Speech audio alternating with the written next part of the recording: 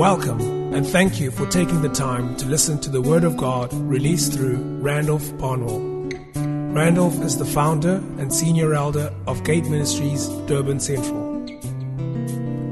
Be encouraged to access free additional resources for your edification at randolphbarnwell.com. Great grace, peace, and mercy from Christ be multiplied to you as you listen to this teaching. I want to continue on the series that we started a few weeks ago, and that is on escaping Egypt,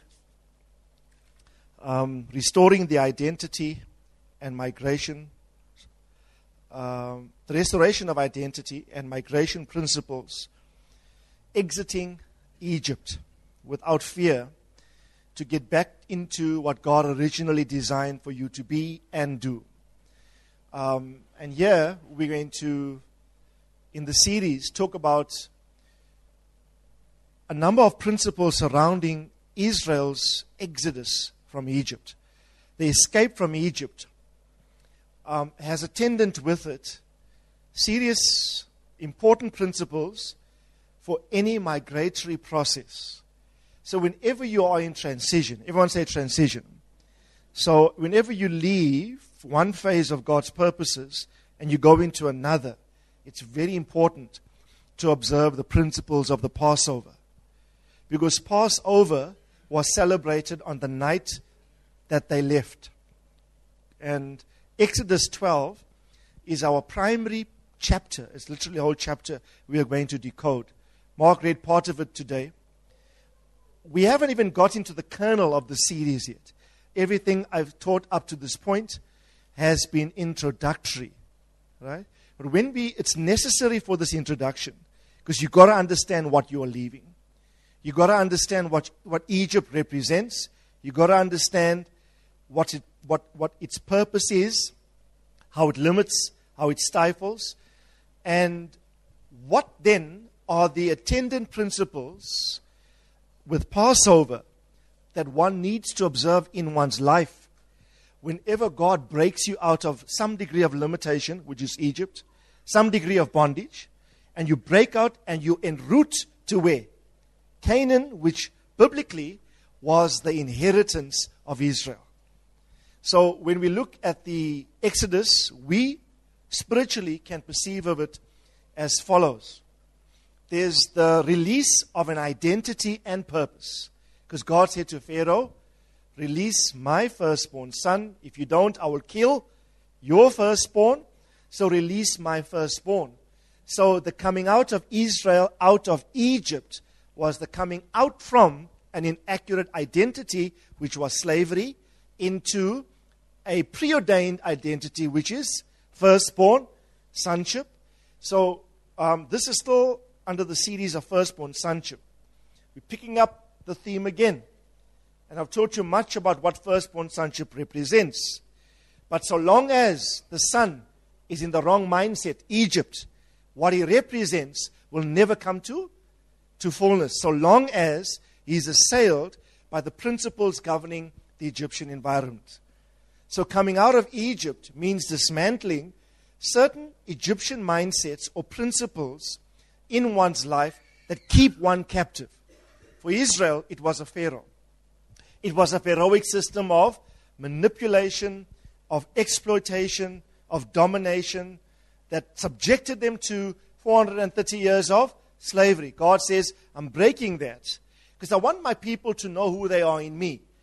All they knew all their lives was slavery, but I have sonship for them, and not just sonship, firstborn. Everyone say firstborn. Firstborn sonship. And God said to Pharaoh, let my people go that they might serve me or that they might worship me. So there are two elements afoot here, both identity and destiny. In coming out of Egypt, you come out of a wrong thinking about who you are, and you come out of a wrong emphasis. For them, it was making bricks to build pyramids or to build towns and cities. Right? Energy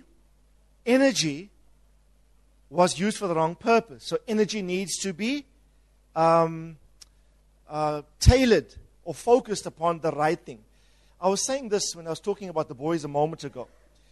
Jesus had zeal. He governed by jealousy for his father's purposes. He had zeal. And whenever he saw, especially within the context of his father's house, that was not being administrated the way God the Father would want it, he quickly stepped in to restore the order. Right? He would quickly step in to restore the order. Here's the point. The two boys are full of life. Now listen to me carefully. Saul of Tarsus was zealous. He said in his testimony, in one of his letters, or in the book of Acts before the Sanhedrin, when he was giving defense, he said, I was zealous for the tradition of my fathers. Remember he said that? Right? So he thought that by persecuting Christians, before he was Paul the Apostle, he was Saul of Tarsus, who killed Christians. And he killed Christians being thoroughly convinced he was serving God with all of his heart.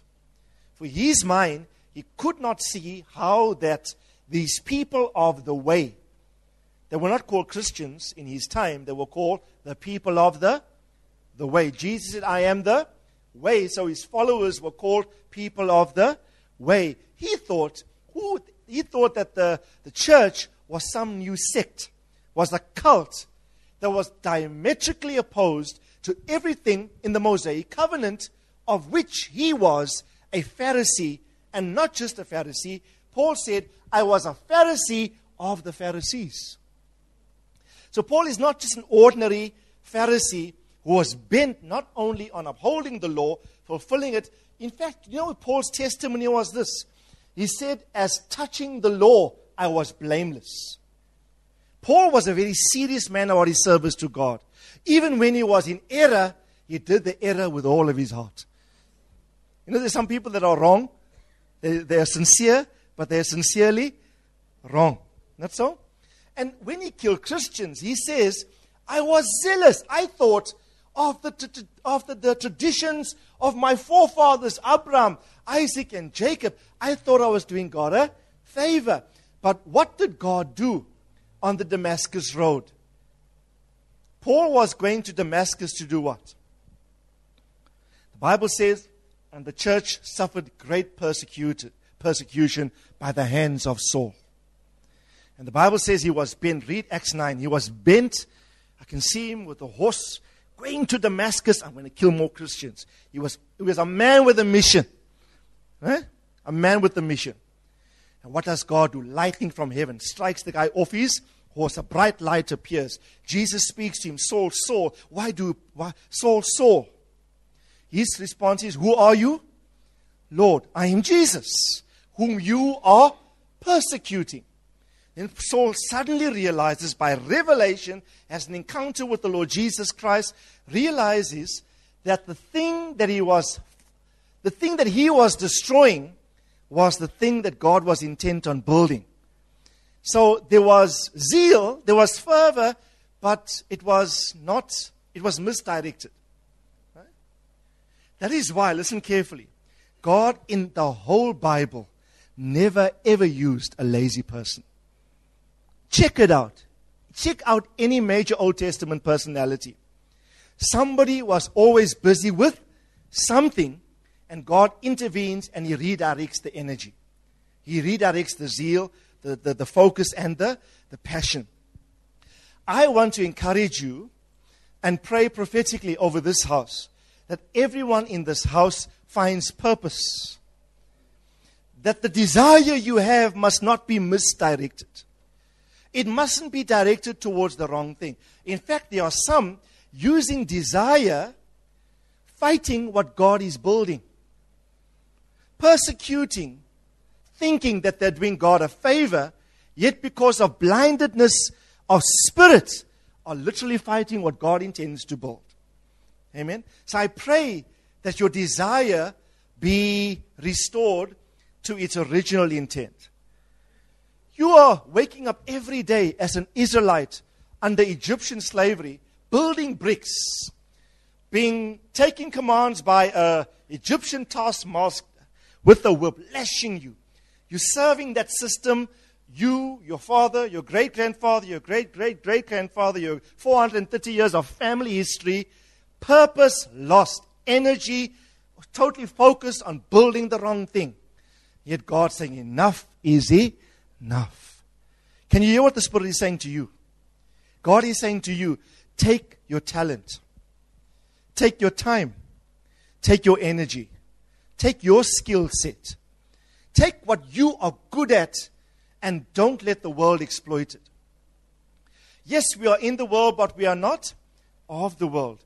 And we all have work. We work for bosses. Some of us run own businesses. And we work in the world, but your work in the world, your skill set and talent in the world is purely an excuse by God to visibilize Himself in your domain. God put you as a teacher in a school. Your skill set is to teach because God wants to presence Himself in and through you in that sphere. That is all true. And you must use your talents to represent God fully wherever you are. But also, when it comes to the house of God, you relate to a spiritual father who has other sons. So you relate to him and the family because that's the house of God. In that economy, purpose is expressed too. If you're part of that community, here's the point. If you're part of that community, I want to encourage you to not stand aloof from the purpose governing the house. Right? Take whatever time, even if it's time. If all the resource you have is time, you might have not a lot of kwacha, mucha. Right? But if whatever resource you have is, I have time, let me devote that to purpose. Right? And I really sense this is what's going to be required of us in the next phase to come. Do you know Moses? I may teach this later on. Was Moses a mighty man? Come on, talk to me. Was he mighty? The Bible says he was mighty in two respects. Moses, a man mighty in words and deeds. Right? Mighty in words and deeds. He was a mighty man. Did God perform mighty miracles by His hand? Yes or no? Right? I mean, who can boast of walking through a sea with walls standing up on either side of you, and the ground that you walk is not even wet, it's dry? Who can boast? Not very few men on the earth can boast of doing that, right? And there are countless other miracles that he did. One of the Psalms says this: He performed mighty deeds by the hand of Moses, right? Mighty deeds by the hand of Moses. Now put yourself in Moses' shoes. If you were Moses, you would have thought, I'm the man. I'm God's medium for the hour. God uses me. Yet the Bible says Moses did not think that. The Bible is conscious to reference that Moses was the meekest man in the entire earth. Now that's a great comparison. I can say that maybe Mark is the meekest man in his family, or Mark is the meekest man, let's say, in Merebank. Right? That'll be a great commendation, not so? If you are the meekest in a whole... But when God says of Moses, hey, take everybody in the whole planet, not just the area. This man, Moses, is the meekest I can find in the entire world. Right? Meekness, if I were God, and if I was choosing someone to lead 600, the Bible says 600,000 came out originally on that night. Men, not counting women and children. So there obviously were much more, and not also counting the Arab, the mixed multitude that went out with them. I would think if you add all the factors, there must have been about 2 million people. Who'd like to lead 2 million people for anything, never mind a wilderness? You want to be a leader of 2 million, whatever. Right? It's a difficult task, yeah? So Moses is he's an iconic leader. I would have chosen, if I was God, I would have chosen a very, very outspoken man. I would have chosen a confident man. I would have chosen maybe somebody about forthright. You're going to lead all these people. God works opposite to the way men thinks. God goes with the meekest guy around. Not just the meekest in the land, the meekest in the whole earth. That is why it's not about your grace in terms of your personality. It's the grace of God that is in you. God takes Paul, a man trained under Gamaliel. Gamaliel was the greatest scholar and teacher of his time, and Paul trained under him. Paul was an educationalist. He was a man that was highly astute and learned in both secular things and in spiritual things. Peter was unschooled. Peter didn't pass standard 5. Peter flunked school. Right? Peter is the fisherman from down the road. Both men are apostles before God. Both men. That is why it's not your training naturally that qualifies you anything before God. It's the grace of God in you. Not so? Both men wrote epistles, letters that are part of the canon of the scriptures today. But you know, God in his brilliance, Paul, who knew the Old Testament backwards and forwards, a Pharisee of the Pharisees. He says of the tribe of the stock of Benjamin. He was from the tribe of Benjamin. He says a Benjamite, son of the right hand. God takes Paul and he makes him an apostle to Gentile barbarians. And he takes Peter, who doesn't know a thing about anything, and makes him an apostle to educated Jews. If I was God, if I was doing the selection, I would have placed Paul. Paul, I send you to the Jewish community. Peter, you can go speak to the barbarians. You like cutting off ears, etc. You're a rough and tough man. You go there. Right? But you know, the wisdom of God. That's why the Bible says the foolishness of God is greater than the wisdom of men. Right? So Moses is your meekest man. And by the way, a synonym for meek is gentle. We must learn to be gentle. Tell your neighbor you need more gentleness. Do you know what gentle is? It's one of the fruit of the Spirit. There are 9 fruits of the Spirit. To be gentle is one of the evidence that the Holy Spirit is working the character of Christ within your life. So Moses, meek. Now listen carefully. God discounts or overlooks the natural negatives, the disadvantageous factors attendant with his personality. He can't even speak properly. He has a stammering problem. Right? But he must lead all of these people. God gives him a spokesperson in the person of Aaron to accommodate and compensate for that. That is why if you are willing and able, no matter what things you lack, if you say yes to the task, God will fill in the gaps. So I'll encourage us all, don't look at yourself this morning and say, I can't because of X, Y, Z. If you hear the call, or if you see the need, and if you say, God, I want to respond to that, I will arrive. God will see your heart and God will attend you with grace. God will attend you with grace. I was saying about Moses. I got carried away there. The Bible says in one of the Psalms, Moses, by the hand of Moses, notice, by the hand of Moses, the Lord performed many mighty works. Why? He said this, the Bible says, because God remembered his covenant and his promise to Abraham, to Isaac, and to Jacob. Right? Now Moses is here. Abraham, Isaac, and Jacob are thousands of years removed. A huge time gap between these two people. So think about it. Yes, Moses, thousands of years before is Abraham, Isaac, and Jacob. God is doing mighty hands through Moses' hands. Why? Because he's remembering a promise that he made to Abraham, Isaac, and Jacob. Right?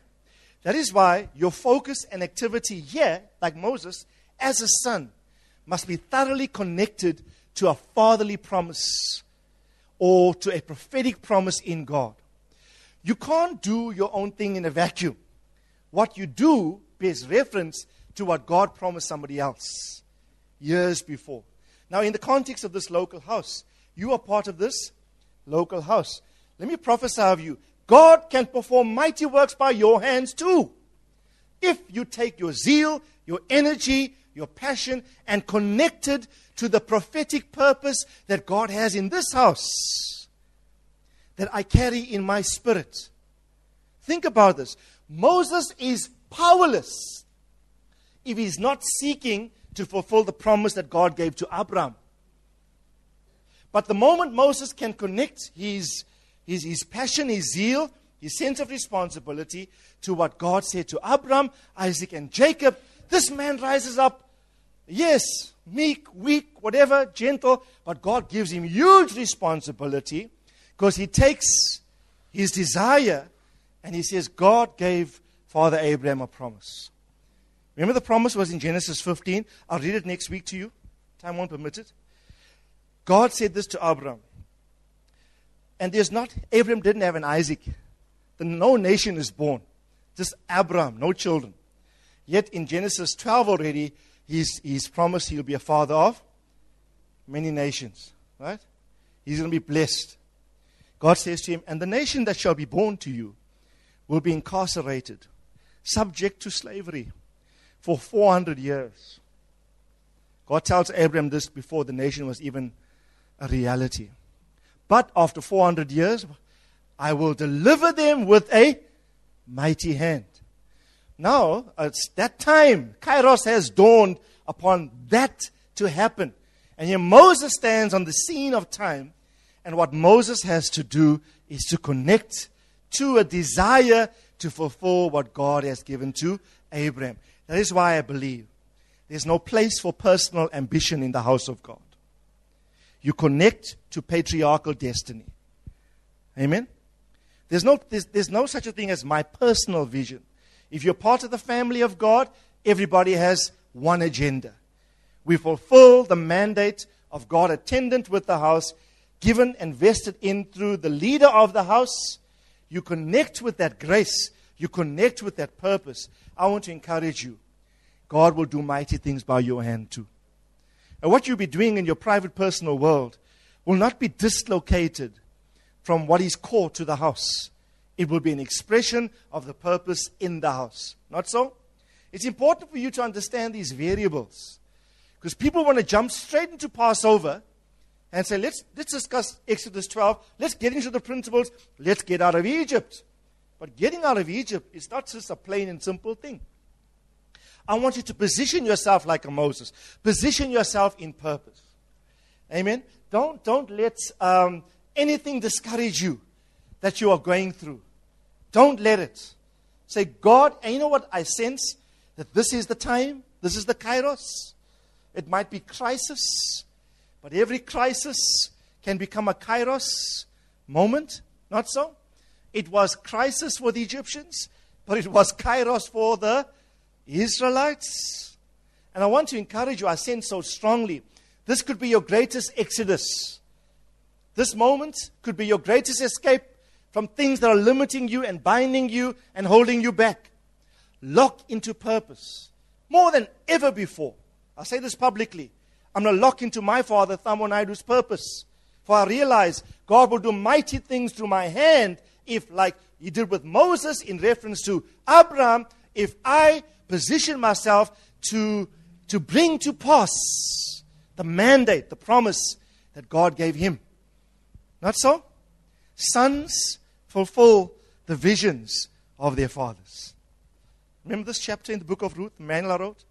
There's a chapter entitled, Sons Fulfill the Vision of their fathers. Ruth doesn't have any ambition but to ensure that Naomi's welfare is taken care of, her land is restored, she doesn't lose a plot of land, and that restitution takes place entirely in her life. And I want to encourage you. Elisha doesn't have his own agenda. Do you know? Elisha has one purpose. Whatever anointing you have, my father Elijah, I want double that so I can carry on and fulfill the mandate that you had. Do you know when Elijah died, there was one outstanding matter he did not fulfill that he was commanded by God to fulfill. It was the anointing of one of the kings. I can't remember his name offhand now. Remember after he fled from Jezebel, and after God restored him, put him to sleep, resuscitated him, encouraged him, God gave him an instruction there. He says, go.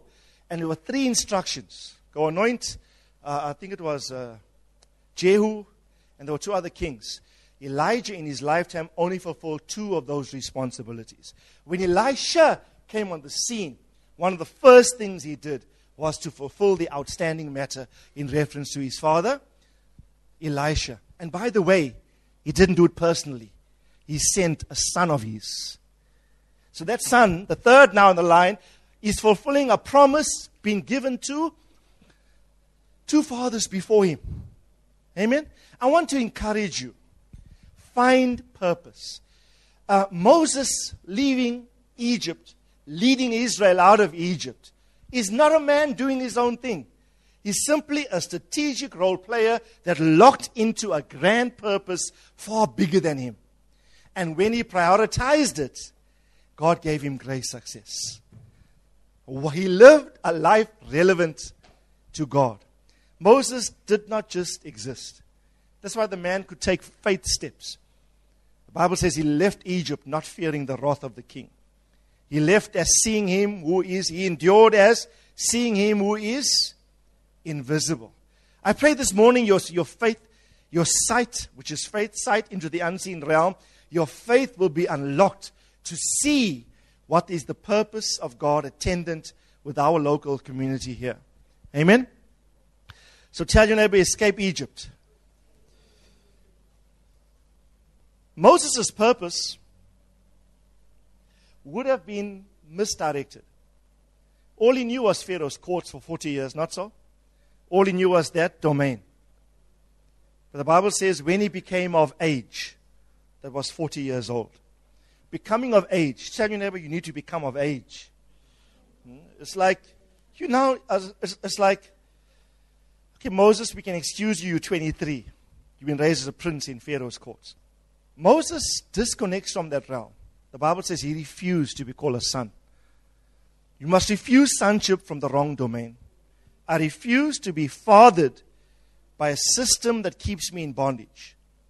Right? I disconnect from that realm. And the Bible says he chose rather to suffer affliction with the children of God than to enjoy the pleasures of sin, which was for a season, considering the reproach of Christ to be far greater worth than the riches of Egypt.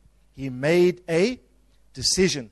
But he made that decision, the Bible says, and Moses, when he became of age. In other words, it's a lovely statement in the book of Hebrews that it's when you mature. Do you know when you mature, it's like when the lights come on? Right? I wish I knew 5 years ago what was attendant with my spiritual father, like I know now. I always knew it was something powerful, something substantial, but now I have greater clarity, greater sight, greater understanding of what it represents. And I'm saying the same here locally. I'm saying plug into purpose and let the will, the purposes of God prevail concerning us. I don't know why we went in that vein this morning. I haven't started preaching yet. I need to open my notes and get to it. But really, maybe sense this is the directive of the Lord. Misguided purpose needs to be arrested. Misguided expression of energy and zeal needs to be harnessed. It needs to be redirected to that which God has called you to do. Amen? What is life? What is life if not but to fulfill God's purposes? What's the point in living for 80 years and not having contributed anything to God's purposes in the world or globally? Amen? So I want to encourage you, become a person and a person of purpose. Amen? Let me just quickly, in the time remaining, I shared with you 6 things in the past few weeks that Egypt represents. I should not focus now, just quickly, just for about 20 minutes, on Egypt's representation of fatherlessness. Egypt's representation of fatherlessness. So exiting Egypt then can also be viewed like a people exiting fatherlessness. Fatherlessness. We were talking, Earl and I were talking, I think yesterday or the day before, long discussion about fatherlessness. And we were saying, we concluded, things we've known, but we were just talking around the theme of our fatherlessness is the problem underneath every other problem. Sam Solon said that. Fatherlessness is the problem underneath every other problem. Here's the thing. Every societal ill, everything wrong in society, from prison to malfunction in system, from indiscipline to irresponsibility, from murder to all sorts of crime, to people not fulfilling destiny, to people having a wrong image of who they are, a dented self-worth. Every problem can be traced back to the fact that that person has got a father vacuum. Fatherlessness is the problem underneath every other problem. 90% of people in death row in one of the prisons in the States all testified either to an absent father or no father, or the wrong representation of a father that abused them, and they landed up there. So the father was either non-existent, had a father but was never around, absent fathering, right? Had one but was abusive, and it caused a whole lot of issues. Now, let's go to Genesis 45, verse 8. Because some of you need to open your Bibles. Just now you say to me, we came to church, we never opened the Bible. But I've been talking the Bible the whole while now, okay? Right? So Genesis 45, verse 8. There's a lovely portion here that helps you understand why Egypt changes in character. Why does Egypt change in nature? I'll explain in a moment. It's Genesis 45 and verse 8. Right? Now, therefore, it was not you who sent me here, but God. Now, Joseph speaking to his brothers. He forgives them. He tells them, it wasn't you who sent me here, but God. And he made me a father to Pharaoh, and to be Lord of all his household, and a ruler over all the land of Egypt. Now, this phrase is very important. Joseph is saying, God made me a father to who? To Pharaoh. Then the question is, was Pharaoh fathered? Yes or no? Yes. Come on, answer me. Was Pharaoh fathered, according to this verse? Who was Pharaoh's father? Joseph. Who was leading Egypt? Who was the head? Pharaoh. Who was in the side speaking to the man and fathering him as he led? Joseph. Joseph came into favor with him because Joseph knew what dreams he dreamed. Joseph provided the interpretation and an economic solution to the impending years of bounty and the 7 years of famine and what to do. When Pharaoh looked at the wisdom of this man, the Bible says he made him head of everything. Right? So much so that everyone in Egypt bowed or genuflected whenever Joseph walked around. He was a man of such respect. Pharaoh elevated him.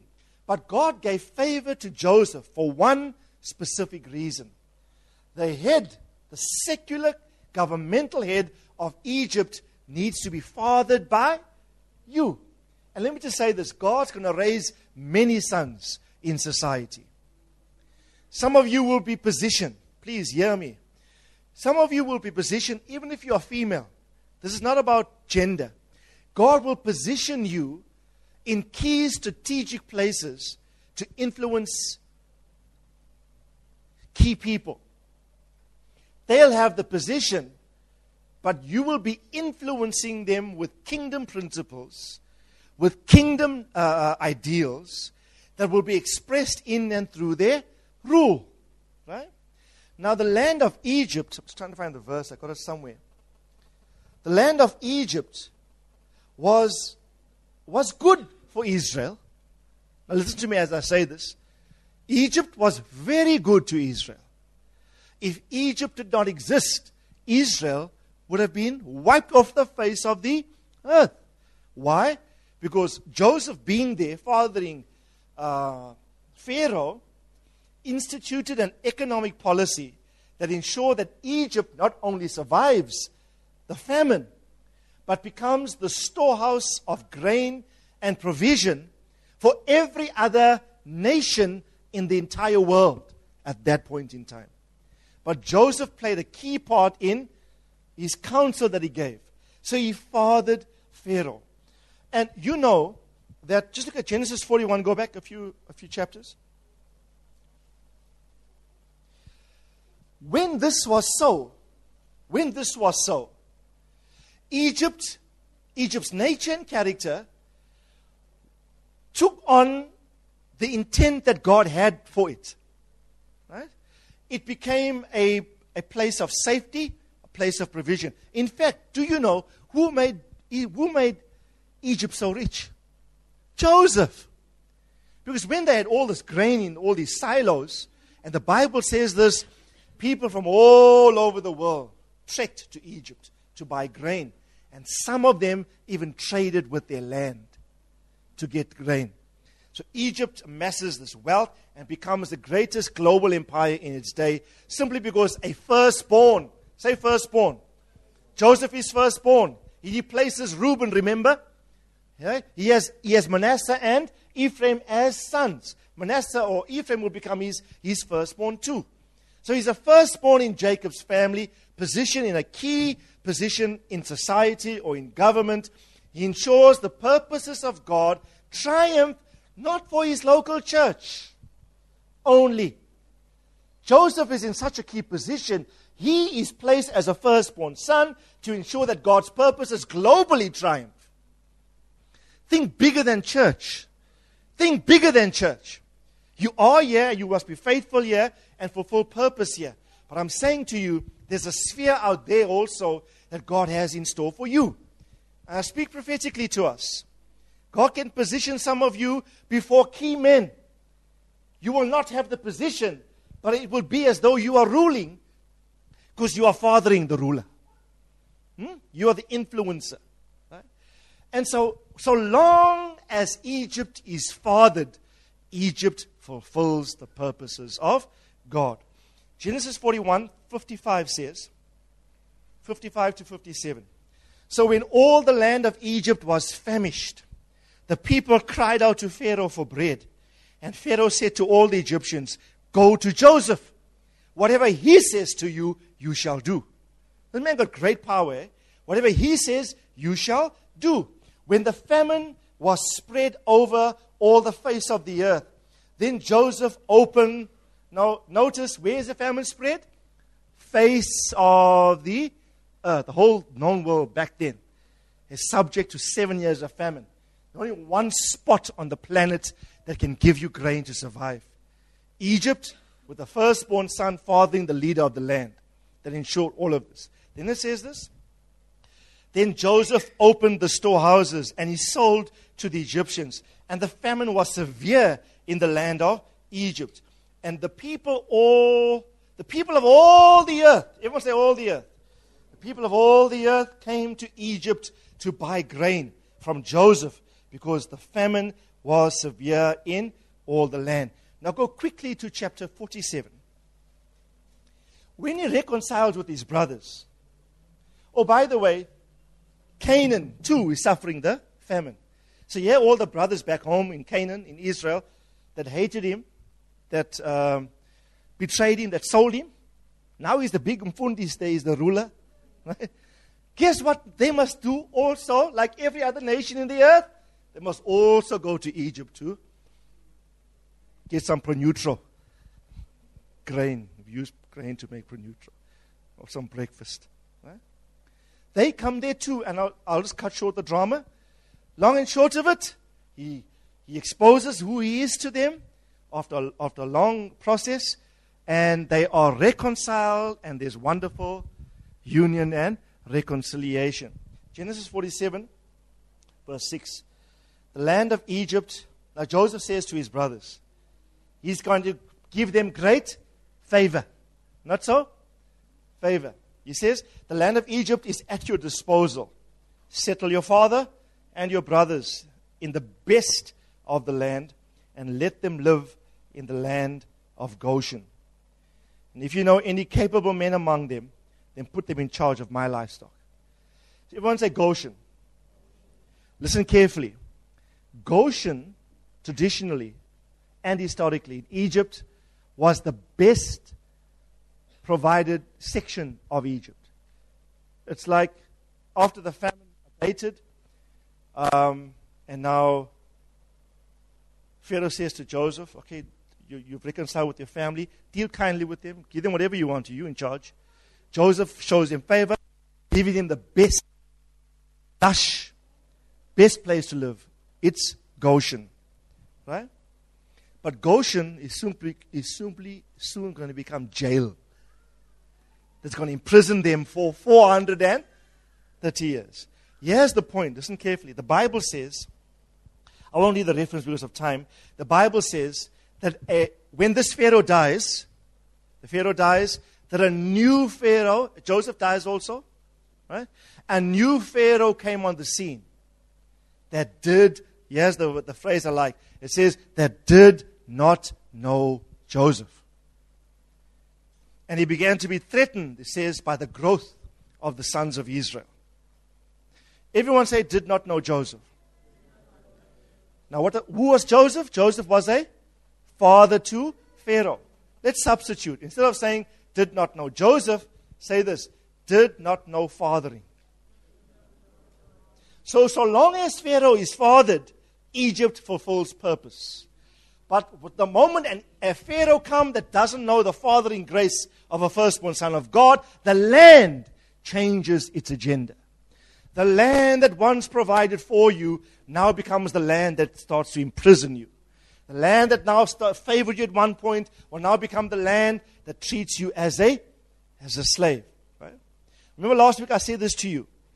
Did Joseph know that they must go back to Canaan before he died? What did he say to them? He says, guys, we're going to be out of here soon. Don't dig your roots in too deep in this Goshen. And he said, okay, I will not survive to see this day. But when you do go, take my bones, my coffin, take it out with you. I want to go back to the land of my forefathers. Right? So listen carefully. Here's the principle. When an environment is not fathered, that environment changes character.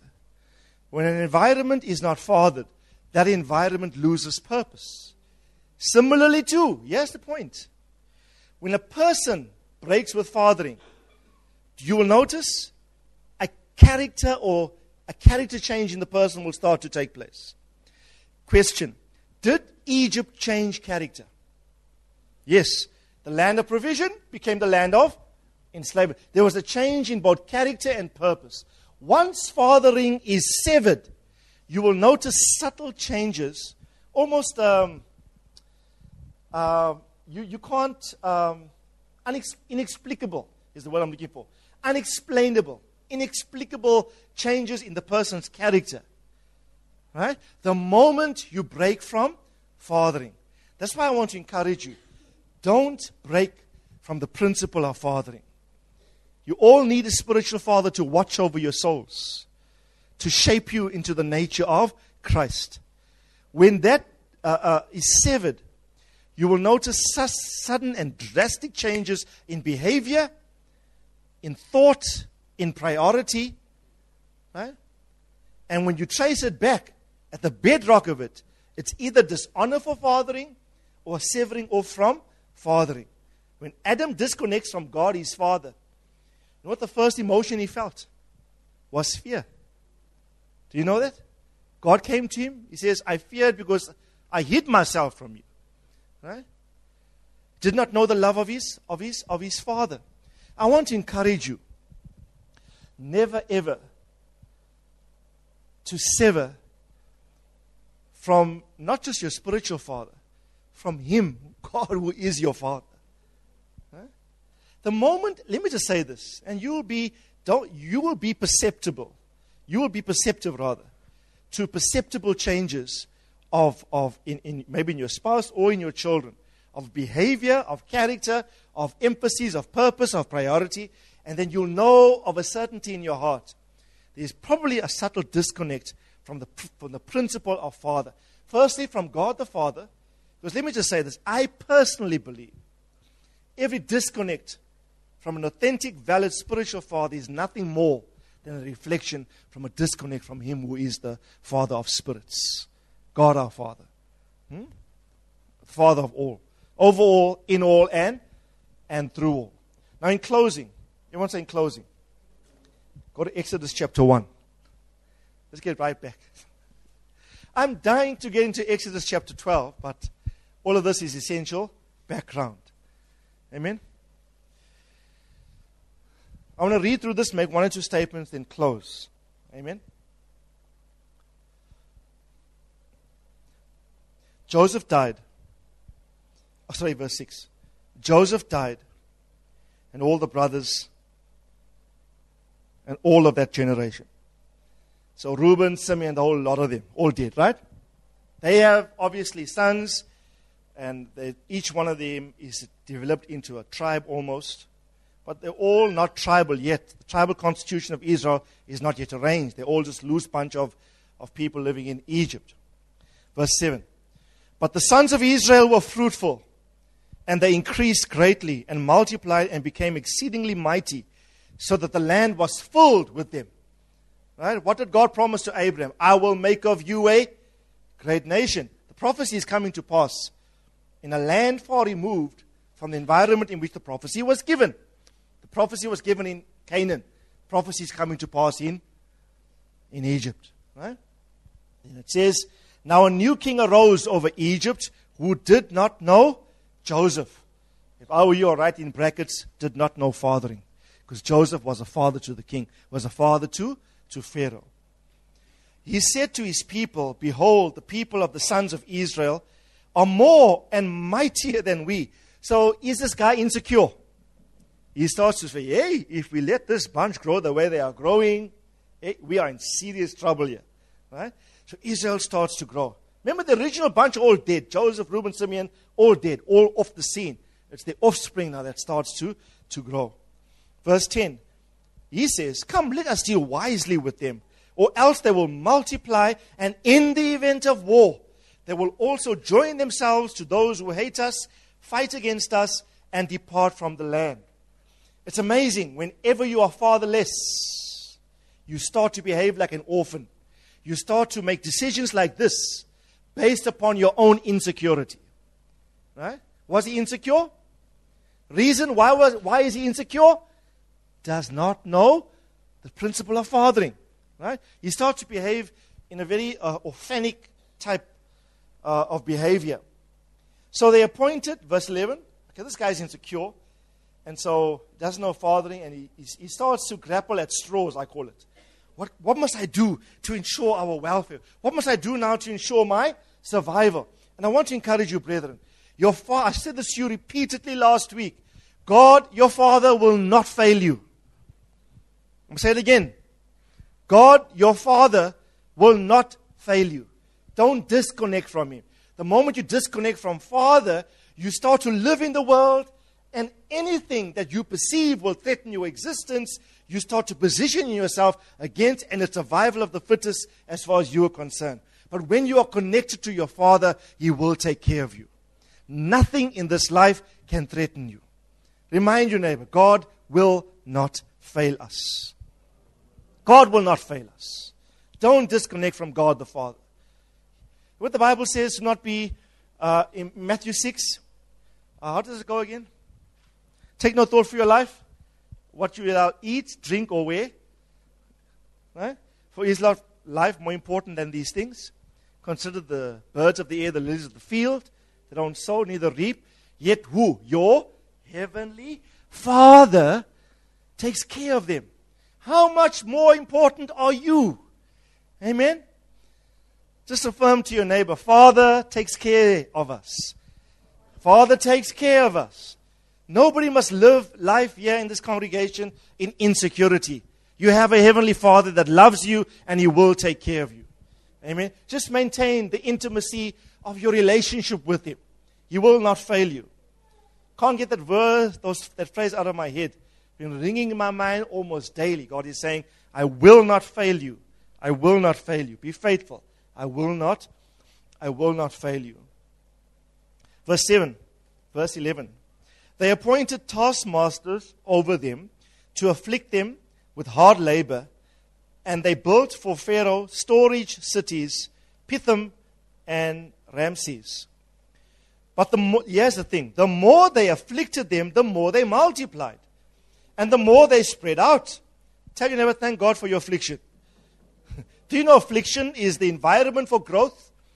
So you will never grow if you don't have some kind of opposition. I read it in Facebook the other day. Someone wrote it. They wrote, you will never grow until you have some kind of opposition. Right? The moment you have opposition, even weight training, right? Even resistance training, for growth, you need some resistance. If you've got to pack on the weights to get some kind of response from this bicep, right? It's not going to respond without resistance. Your affliction is your greatest opportunity to grow. That's why Paul says, I will gladly rejoice in my trials. Amen? Think about it. Who had a trying year this year? My hand is high, right? Guess what? I've grown more this year than most other years. Remarkably. I look back and I say, thank God for the trial. It was an opportunity to grow. Do you know, I learned this in the week from one of the TV preachers. I think it's from Joseph Prince. A short clip. He said in the Chinese language, there is no Chinese equivalent for the English crisis. So if you're talking Chinese, anything in Japanese, and you want to say crisis to the people, in crisis, their equivalent for the English crisis, both in Japanese and Chinese, is the word opportunity. So what is a crisis to you is an opportunity to the Chinese. Guess who is flourishing in every nation of the earth today? Guess who is in every nook and cranny? Buildings going up. There's one right at in our main street. There's one. Guess when the world is in economic crisis, they think opportunity. Right? Your crisis is your greatest opportunity. Your affliction is your greatest push to grow. Next time you think of some affliction hits you, Brad's trial, you must say to Rita, this is a workout, some resistance training. We're going to come out stronger than we've ever have before. We're going to come out much more solid than if we position ourselves correctly in this. God's purposes for our lives will thrive. Not so? Amen? I can see some people going to the gym. Follow me as I follow Christ. When I do it, I'll tell you. Amen. Okay, that was a side thing. Let's just go quickly. Verse 13. The Egyptians compelled the sons of Israel to labor vigorously or rigorously. They made their lives bitter with hard labor in mortar and bricks, all kinds of labor in the field, all the labors which they had rigorously imposed upon them. And the king of Egypt spoke to the Hebrew. Here's the thing I want to stress. Check the wicked agenda of this Pharaoh. He calls all the midwives of the Israelites. Midwives are those nurses that help to give birth. When the ladies are pregnant, to deliver the child. He calls them. And he says, what verse are we in? The king of Egypt spoke to all the Hebrew midwives. Not the Egyptian midwives, the Hebrew midwives. One of them, whose name was Shipra, and the other's name was Pua. Hey, hectic names these people got. Shipra and Pua. Right? Please don't call your child Pua. Okay. And he said, when you are helping the Hebrew women to give birth and see them upon their birth stool, you know, they use those stools to give birth. That was the technology of that time. Right? If it is a son, put him to death. But if it is a daughter, she shall live. What do sons have? The seed for procreation. So the new Pharaoh orders all the midwives. If you are helping these Hebrew Israelite women to give birth, and while they are on the birth stool, and you see it's a son, kill the child immediately. But if it's a daughter, no problem. You see, the enemy always wants to kill seed. Procreation. Now here's verse 17 that I really like, and 16 and 17. He said, but the midwives, I like this, feared God. Tell your neighbor, don't lose your fear of God. Yeah. This was Moses' first act of God for his preservation. The Nile was the second, throwing in a basket. This was the first act to ensure Moses would survive. The Bible says the midwives feared God. And they did not do as the king of Egypt had commanded them, but let the boys live. So the king of Egypt called the midwives and said to them, why have you done this and let the boys live? I like their response. The midwives say to Pharaoh, because the Hebrew women are not like the Egyptian women. For they are vigorous and they give birth before the midwife can get to them. How's that? These, if you're a colloquial, he's saying to them, these women are not ordinary women, these Israelites. At the point of birth, it's no long stories. The excuse they give to the Pharaoh, it wasn't an excuse, it was a reality. We can't even get to the baby. Because the process of giving birth to sonship, think spiritually and don't think naturally. The process of activating and giving birth to sonship is such a rapid one, we can't intercept the process. We can't fight what God is doing, because what God is doing, He's doing it at such an accelerated pace. I declare no weapon will be formed, that is formed against God's purposes for this house will succeed. The pace is far too rapid for there to be an impediment, for there to be a stop in the process. And notice here, let me just read and then we'll wrap up. It says, verse 20, so God was good to the midwives. I like this. And the people multiplied and became very mighty, because the midwives feared God, and He established what for them? Households for them. I like that. The midwives, He established households, domains of influence, structures through which His purposes can be realized. And then Pharaoh's second port of call is, he commanded all his people, saying, every son who is born to you, you are to cast into the Nile. Every daughter you are to keep alive, etc., etc. Let me give you the names in closing of these two women, Shiphrah and Puah. Shiphrah means prolific. I like the meaning of a name. Prolific. It also means to procreate. Procreate. You know what prolific means? English term, generally, it means to produce much fruit and very quickly. So how can Shiphrah act in contradiction to who she is? Her identity and nature means to procreate, to be this growth, this fertility. And so she does not act in contradiction to who he is. And may I appeal to some of us here this morning. You know the right thing to do. Don't act in contradiction to what you know to be true. God has put within you a desire to be faithful, to mature. Don't act in... You know what the Bible says about God? Even when we are faithless, He remains faithful. Why? Because He cannot deny Himself. In other words, He cannot act in contradiction to who He is. Don't deny yourself. Don't deny the nature of God within you. Don't kill sonship when you should be fostering its production at an increased rate. May I appeal to all of us this morning. Fast track your own sonship maturity. Become a Shiphrah in the Spirit. I will go so far as to say, become a Shiphrah in the house. You become a midwife in the house. When you see other people are struggling to come into sonship, you come alongside them and say, my name is Shiphrah. I don't make shipwreck, I make Shiphrah. Right? I am here to help you with issues of sonship. If you're battling with how to position yourself in reference to a spiritual father, look at my example. Copy me, follow me as I copy Christ. If you're battling with how to prioritize purpose, look at me. If you're battling with faithfulness, look at me, copy my example. I'm here to midwife you, fast track your own sonship. Right? The agenda of the enemy I hear in the spirit is a heroic, evil one, saying, kill sonship in the house, destroy sonship in the house. Take what they've been building, and for sonship we've been building a long time now. Take what they've been trying to build and make shipwreck of it.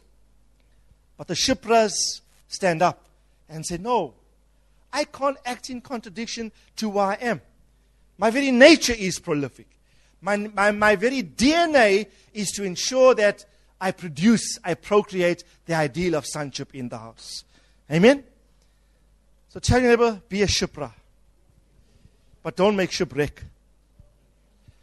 Poor means childbearing. Now, same thing. How can she kill when her name is to produce? Her name means childbearing or joy of the parents. Joy of the parents. Splendor. Her name also means splendid. Her name also means light. Poor. I don't like the sound of it, but I like the meaning of it. Amen.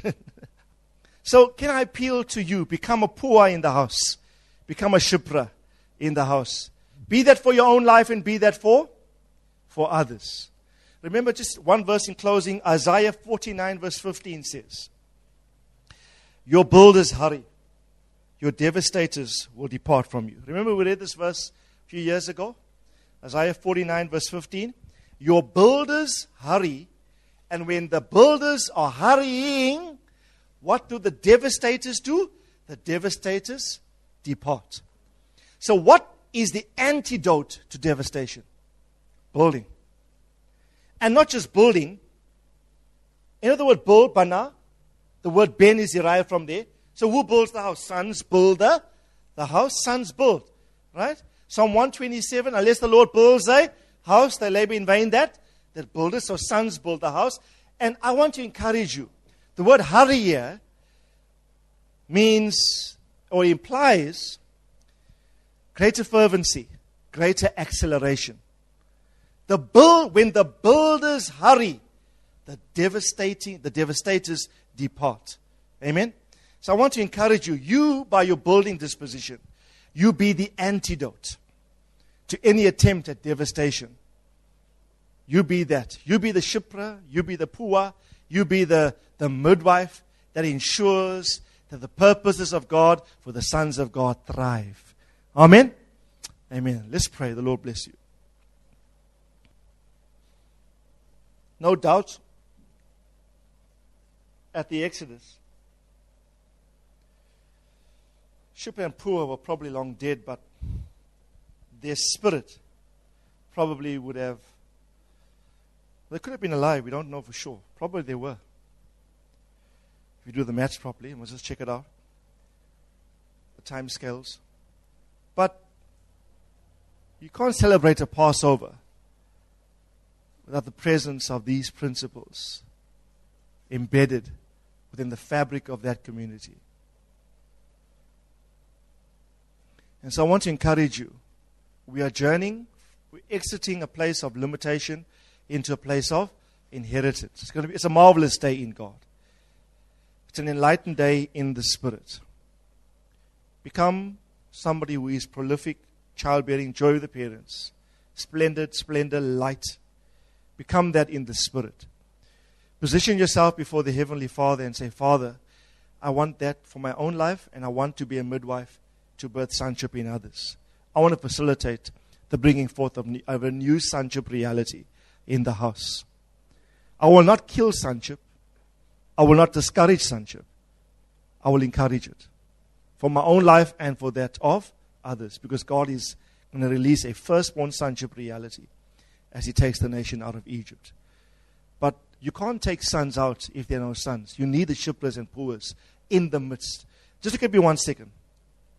You see, Shipra and Pua preserve sons while under Egyptian bondage. Moses took the sons out of that whole context. There's two different dynamics. One preserves, while they're in a place of inaccuracy, one preserves and positions them for the Exodus. Moses comes along and he takes them out. But he has to disconnect from being a son of Pharaoh first before he releases God's firstborn out of Egypt. So you can't hope to help others in sonship if you in your life personally as a Moses have not disconnected from an inaccurate representation of sonship. The dimension from which you want to deliver people out from, you must have first disconnected from yourself. You first disconnect as a son, then you take them out. Not so? As a son of Pharaoh. And I want to encourage you. I just feel to say this in the Spirit. Disconnect, like Moses did, from a false semblance of fathering that parades itself as fathering, but is not authentic in the Spirit. For unless you disconnect from that reality, you cannot operate yourself as a Pua and a Shipra. Right? So the realm, I'll say it again, the realm from which you seek to help people be delivered from, you must first experience deliverance yourself. Moses had to disconnect from Egypt before he leads people out from Egypt. Amen? He's empowered to do so. The Bible says, not fearing the wrath of the king. That verse is like been my favorite recently. It says, by faith Moses left Egypt, not fearing the wrath of the king. Left Egypt. Amen? So may you come into that yourself. Lift up your hands. The Lord bless you. The Lord keep you. The Lord cause His face to shine upon you. The Lord give you peace. The Lord give you abundant prosperity. The Lord make you a midwife in the Spirit. The Lord make you and develop and mature your own sonship in Him. The Lord give you grace like He performed mighty works by the hands of Moses. May the Lord perform many mighty works by your hands too. May as He connected to the patriarchal promise in Abraham, may you too connect to a promise and a purpose bigger than you. May you in your time do mighty exploits. May you lead many out of limitation because you yourself have disconnected from that realm. May you come into your own in 2015 and may you become all that the Father has destined you to be. You are God's firstborn son. And so we say to every Pharaohic system, let my son go that he might worship me. Let my son go that he might worship me. Amen. Amen.